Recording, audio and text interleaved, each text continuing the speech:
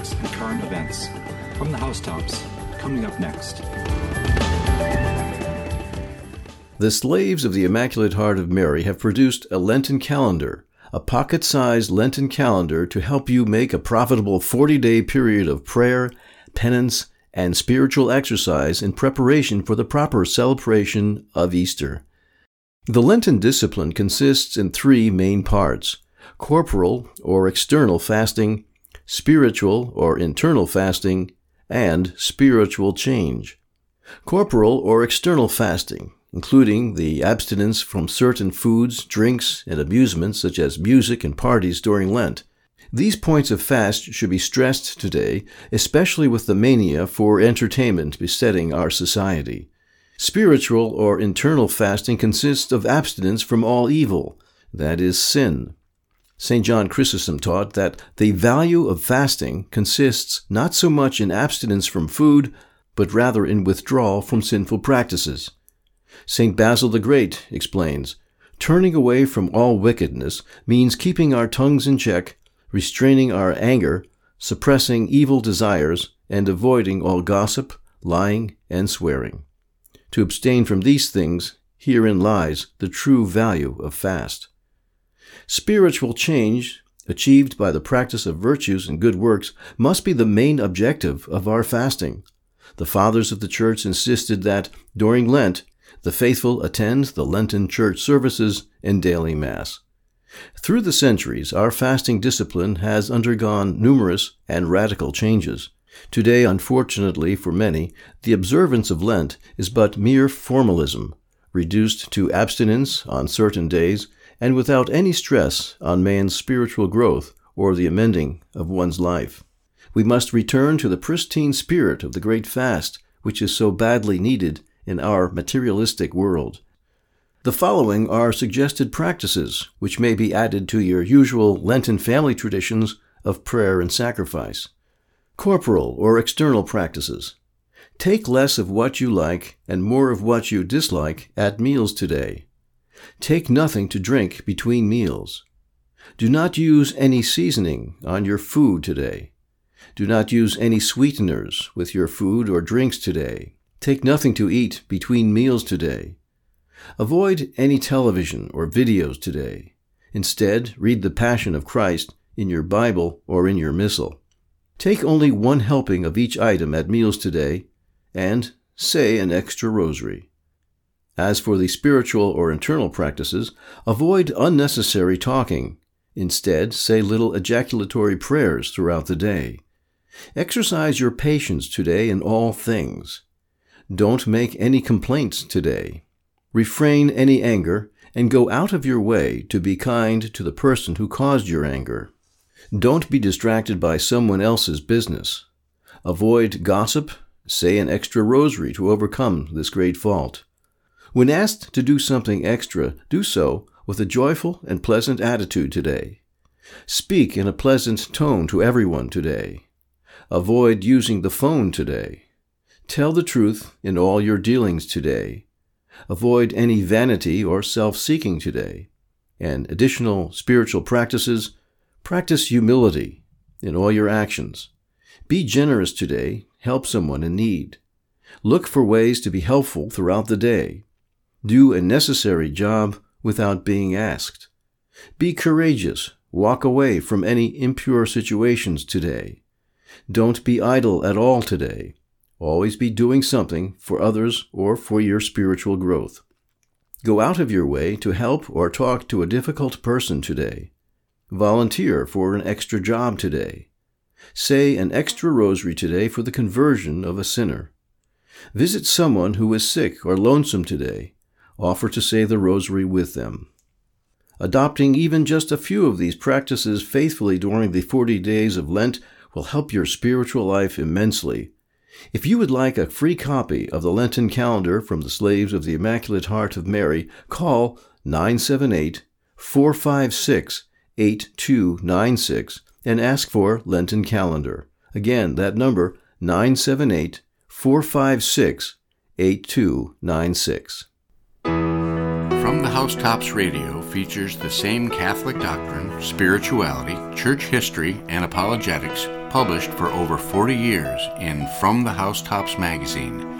This program, dedicated to the Immaculate Heart of Mary, promotes her cause in the age-old conflict with the powers of darkness. From the Housetops on WQPH 89.3 FM. From the Liturgical Year by Abbot Garanger. The solemn announcement spoken of by the prophet has been proclaimed in Sion. The solemn fast of Lent, the season of expiation, the approach of the great anniversaries of our redemption is at hand. Let us then arouse ourselves and prepare for the spiritual combat. But in this battling of the spirit against the flesh, we need good armor. What this armor is, we know from St. Paul, who thus describes it: "Have your loins girt about with truth, and having on the breastplate of justice, and your feet shod with the preparation of the gospel of peace, and all things taking the shield of faith. Take unto you the helmet of salvation, and the sword of the Spirit, which is the word of God." The very Prince of the Apostles, too, addresses these solemn words to us: "Christ having suffered in the flesh, be ye also armed with the same thought." We have entered upon a long campaign of the warfare spoken of by the Apostles, 40 days of battle, 40 days of penance. We shall not turn cowards if our souls can be but impressed with the conviction that the battle and the penance must be gone through. The enemies we have to fight with are of two kinds, internal and external. The first are our passions, the second are the devils. Both were brought on us by pride, and man's pride began when he refused to obey his God. God forgave him his sin, but he punished him. The punishment was death, and this was the form of the divine sentence: "Thou art dust, and into dust thou shalt return." Genesis 3:19. Oh, that we had remembered this! The recollection of what we are and what we are to be would have checked that haughty rebellion which has so often led us to break the law of God. And if, for the time to come, we would persevere in loyalty to him, we must humble ourselves, accept the sentence, and look on this present life as a path to the grave. The path may be long or short, but to the tomb it must lead us. Remembering this, we shall see all things in their true light.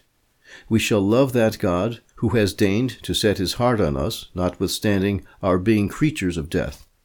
We shall hate with deepest contrition the insolence and ingratitude wherewith we have spent so many of our few days of life, that is, in sinning against our Heavenly Father. And we shall be not only willing, but eager to go through these days of penance which he so mercifully gives us for making reparation to his offended justice. This is the motive the Church had in enriching her liturgy with the solemn rite of Ash Wednesday. In the Gospel of St. Matthew, chapter 6, we read of our Lord's admonition for fasting. "When you fast, be not as the hypocrites, sad, for they disfigure their faces, that they may appear unto men to fast. Amen, I say to you, they have received their reward. But thou, when thou fastest, anoint thy head, and wash thy face, that thou appear not to men to fast, but to thy Father who is in secret. And thy Father who seeth in secret will repay thee." Our Lord would not have us receive the announcement of the great fast as one of sadness and melancholy. The Christian who understands what a dangerous thing it is to sin, and to be accountable before divine justice, welcomes the season of Lent with joy. It consoles him. He knows that if he be faithful in observing what the Church prescribes, his debt will be less heavy upon him. These penances, these satisfactions, which the indulgence of the Church has rendered so easy, being offered to God unitedly with those of the Savior himself, and being rendered fruitful by that holy fellowship which blends into one common propitiatory sacrifice the good works of all the members of the Church militant, will purify our souls and make them worthy to partake in the grand Easter joy. Let us not, then, be sad because we are to fast. Let us be sad only because we have sinned and made fasting a necessity. We'll be back with more from the Housetops after this break. This is Deacon Bob Connor of First Concern Pregnancy Resource Center, Clinton and Marlboro, and you are listening to WQPH 89.3 FM, Shirley, Fitchburg. On the WQPH 89.3 FM community calendar, a special bit of Lent events at 118 Teresa Street, the old Madonna of the Holy Rosary Church. Of course, they'll still be having the fish fry that they have every year from 4:30 to 7, $12 for a full meal, $5 for either chowder or mac and cheese. But there will also be special religious events at Madonna. It will start Fridays at 9 a.m. to 2:45 p.m. with the exposition of the Blessed Sacrament. There'll be a Mass at 3 o'clock, followed by the Stations of the Cross at 3:30, and then at 4:30, the meals start serving. Again, that's all at the Madonna of the Holy Rosary Church, 118 Teresa Street in Fitchburg. Blessed Sacrament, 9 to 2:45, Mass at 3, Stations at 3:30, and then the fish fry from 4:30 to 7, $12 for a full meal, $5 for mac and cheese or chowder. This has been a WQPH 89.3 FM Community Calendar. In today's reading from Matthew chapter 6, Jesus cautions us to not perform religious deeds for show. Lent is a serious undertaking, requiring a certain hardiness and commitment. Our Lenten vow is like a ticket in hand. The mark on our forehead is a sign of our willingness to repent and follow the Gospels. Putting aside sin is no reason for gloom. We are moving forward by fasting and shedding that which does not bring us closer to Christ. We pray with focus on the will of God. Our lives are constant exercises of faith and charity towards others. We do this not for show, but knowing that we will be repaid with an abundance of joy and drawn closer to our loving Father. Praise the Lord, for He is good to us, leading us forward and bestowing His blessings upon us. This is Michael Gisandi for Divine Mercy Radio out of Melbourne, Florida.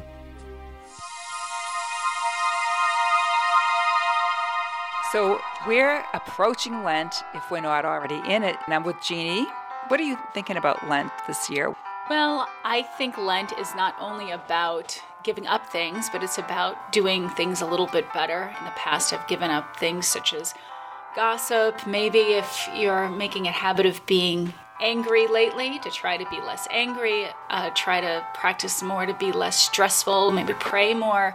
Those are good things to be doing during Lent, and then perhaps after Lent is over, it translates over into beyond. And some of the things I've given up for Lent are things like food. I've given up just some practices that I think are no good, that I need to practice doing better. All right, so I'm going to be asking you on Easter Sunday, how did your Lent go? Okay. That's a deal. Tim Kilcoyne, WQPH Radio 89.3 FM, offering a practical Lenten reflection, I hope. Think of yourself, body and soul. What should you do for both of them to make it a sacrifice for our Lord so that souls can be redeemed? No pain, no gain. Do something you don't really like to do, like more exercise, better diet, and more prayer time. And also, think about that which is really your weakness. You know, for those busybodies out there, it's time to get to the Abbey. Spend some time before the Blessed Sacrament. For those more laid back, maybe it's time to get to the soup kitchen. Work on your weakness, and the Lord will make you great someday. Remember, your greatness is in heaven by how many souls you won for Jesus. So we're here with Melissa, and we're talking about our Lenten goals and resolutions. Do you have anything you'd like to share? Yeah, so here at WQPH, we are inviting everyone to consider being a monthly donor. We're looking to at least get 2 donors, one for each day of Lent is our goal. So 80 donors in total. So whatever you can give every month would be greatly appreciated. And we could add you to our Eternal Life Radio WQPH Guild. So please consider giving, especially during this time of Lent. Thanks for your consideration. Thank you, Melissa. That was so well said. This is Mary Ann, and you know my voice. And really, I need to talk to you about becoming a member of the Eternal Life Radio Guild. Father Trainer once asked us to have 80 members. Needless to say, we're still reaching that goal. Our cell tower bill every month is $1,200. Please, if you are praying and discerning about whether to join as a monthly subscriber, now is the time, this time of Lent. Believe me, you will be rewarded by the good Lord. You can pay by credit card on a monthly basis or send a check to WQPH Radio, Post Office Box 589, Medford, Mass. Post Office Box 589, Medford, Mass. 02155. We want to thank all the members of the Guild who have been so faithful. Our first member was Julie, a lady from Fitchburg. Julie, we can never forget your dedication. May you be blessed and all those who see the value of Catholic radio. U.S. Senator Edward J. Markey, Democrat from Massachusetts, has a notorious pro-abortion record that places him among the many so-called Catholic politicians who deny the fundamental right to life of every preborn child. The Catholic Action League of Massachusetts has released a statement that asks, why is the Catholic Church silent about Senator Markey? While attending Biden's State of the Union address in Washington, Markey wore a pin on his suit jacket which read in capital letters, abortion. The first letter O on the pin was in the shape of a heart. Could anything be more perverse? Markey professes to be Catholic but believes that the killing of helpless human beings is something to be loved.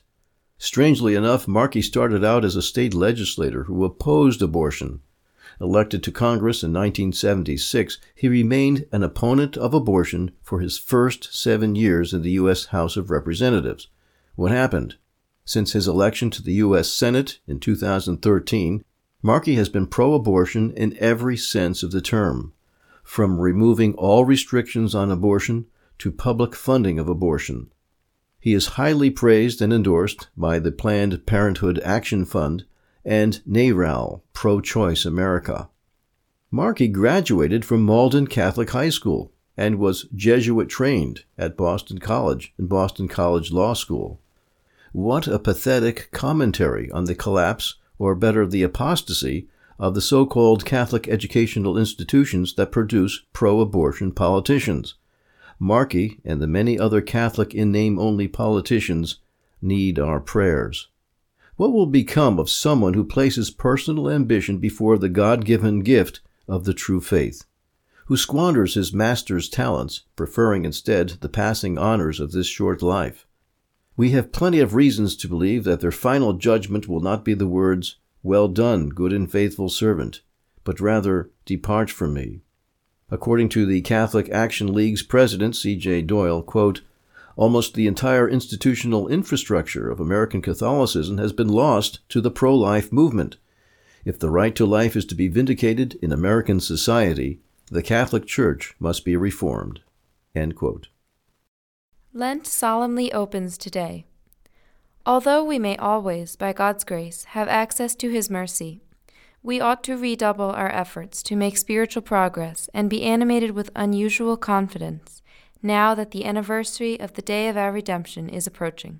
The Church invites us to devote ourselves to every good work, so that we may celebrate with purity of body and mind the incomparable mystery of our Lord's Passion. Each Sunday of Lent offers to our consideration a passage from the Gospel. Today she brings before us the temptation of our Lord in the desert. What light and encouragement there is for us in this instruction. We acknowledge ourselves to be sinners. We are engaged at this very time in doing penance for the sins we have committed. But how was it that we fell into sin? The devil tempted us. We did not reject the temptation. Then we yielded to the suggestion, and the sin was committed. This is the history of our past, and such it would also be for the future, were we not to profit by the lesson given us today by our Redeemer on how to gain victory under temptation. Satan has had his eye upon Jesus. He is troubled at beholding such matchless virtue. The wonderful circumstances of his birth, the shepherds called by angels to his crib, and the Magi guided by the star, the infant's escape from Herod's plot, the testimony rendered to this new prophet by John the Baptist. All these things, which seem so out of keeping with the 30 years spent in obscurity at Nazareth, are a mystery to the infernal serpent, and fill him with apprehension. The ineffable mystery of the Incarnation has been accomplished unknown to him. He never once suspects that the humble Virgin Mary is she who was foretold by the prophet Isaiah as having to bring forth the Emmanuel. But he is aware that the time has come, that the last week spoken of to Daniel has begun its course, and that the very pagans are looking towards Judea for a deliverer. He is afraid of this Jesus. He resolves to speak with him, and elicit from him some expression which will show him whether he be or not the Son of God. He will tempt him to some imperfection or sin, which, should he commit it, will prove that the object of so much fear is, after all, but a mortal man. The enemy of God and men is, of course, disappointed. He approaches Jesus, but all his efforts turn only to his own confusion. Our Redeemer, with all the self-possession and easy majesty of a God-man, repels the attacks of Satan, but he reveals not his heavenly origin. The wicked spirit retires without having made any discovery beyond this, that Jesus is a prophet, faithful to God.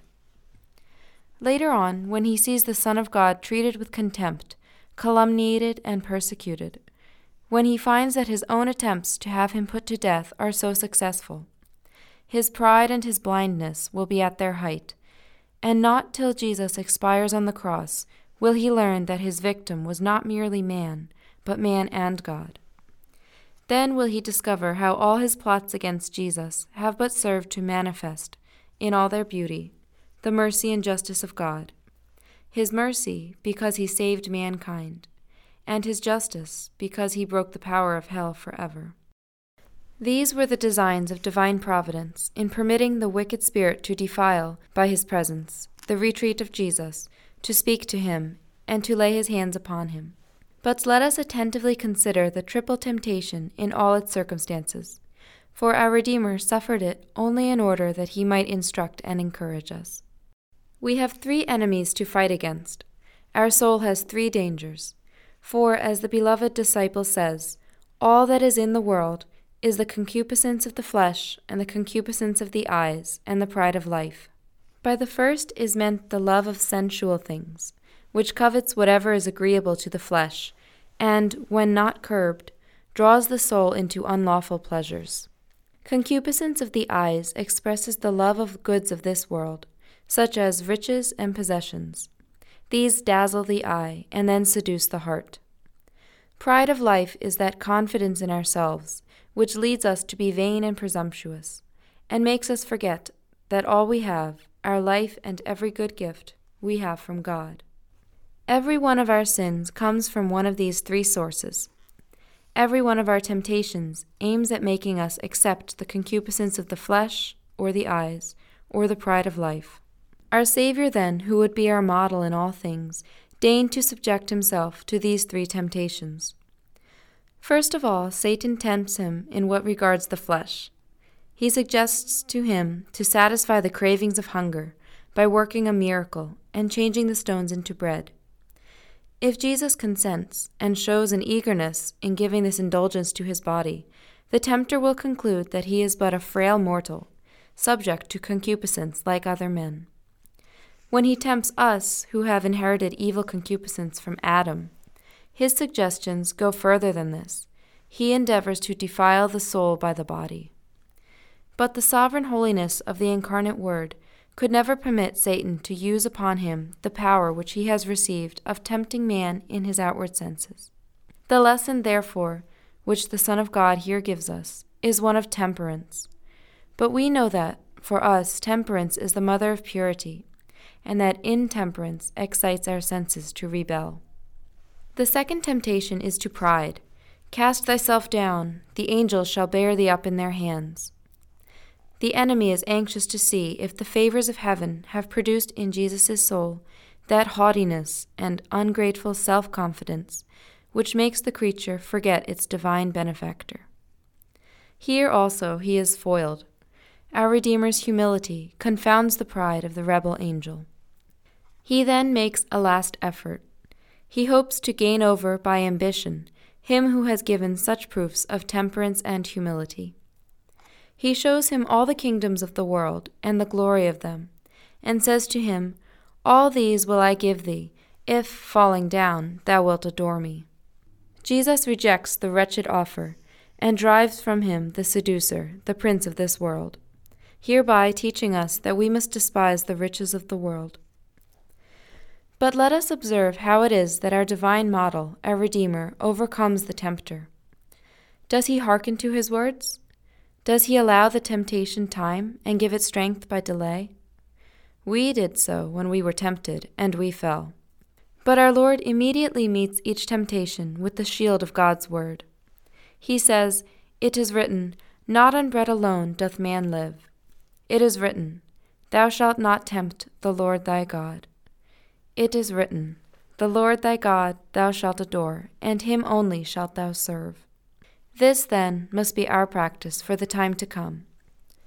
Eve brought perdition on herself and on the whole human race because she listened to the serpent. He that plays with temptation is sure to fall. We are now in a season of extraordinary grace. Our hearts are on the watch.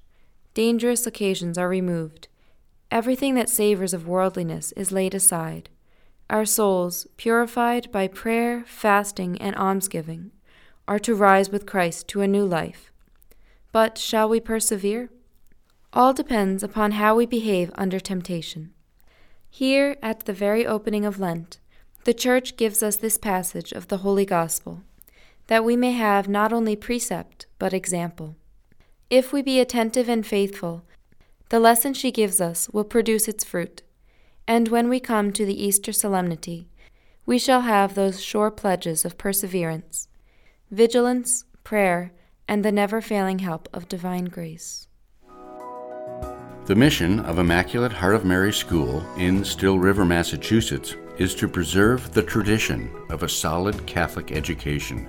It has, therefore, a specific duty. That is the complete Catholic formation of its students. All subjects are taught in the light of the Catholic faith. The teaching of sound, traditional Catholic doctrine leads the student to the development of a true conscience. The goal is for each student to understand the faith and to come to live knowingly as a child of God. The Immaculate Heart of Mary School spans grades 1 through 12 and is accepting applications for the coming school year. For more information, visit us at www.stbenedict.com. The Mother of God begged the children of Fatima to pray a great deal and make sacrifices for sinners, for many souls go to hell because they have no one to sacrifice and pray for them. Before Our Lady appeared at Fatima, an angel taught the children to pray, "My God, I believe, I adore, I hope, and I love you. I beg pardon of you for those who do not believe, do not adore, do not hope, and do not love you." From the Housetops is a Catholic periodical dedicated to the Immaculate Heart of Mary. Each issue of From the Housetops offers the priceless truth and wisdom of the Catholic faith through inspirational lives of the saints and timeless treasures of Catholic doctrine. To get subscription information, back issues, and a free copy, go to stbenedict.com and look for From the Housetops. From the Housetops is produced by the Slaves of the Immaculate Heart of Mary, Still River, Massachusetts.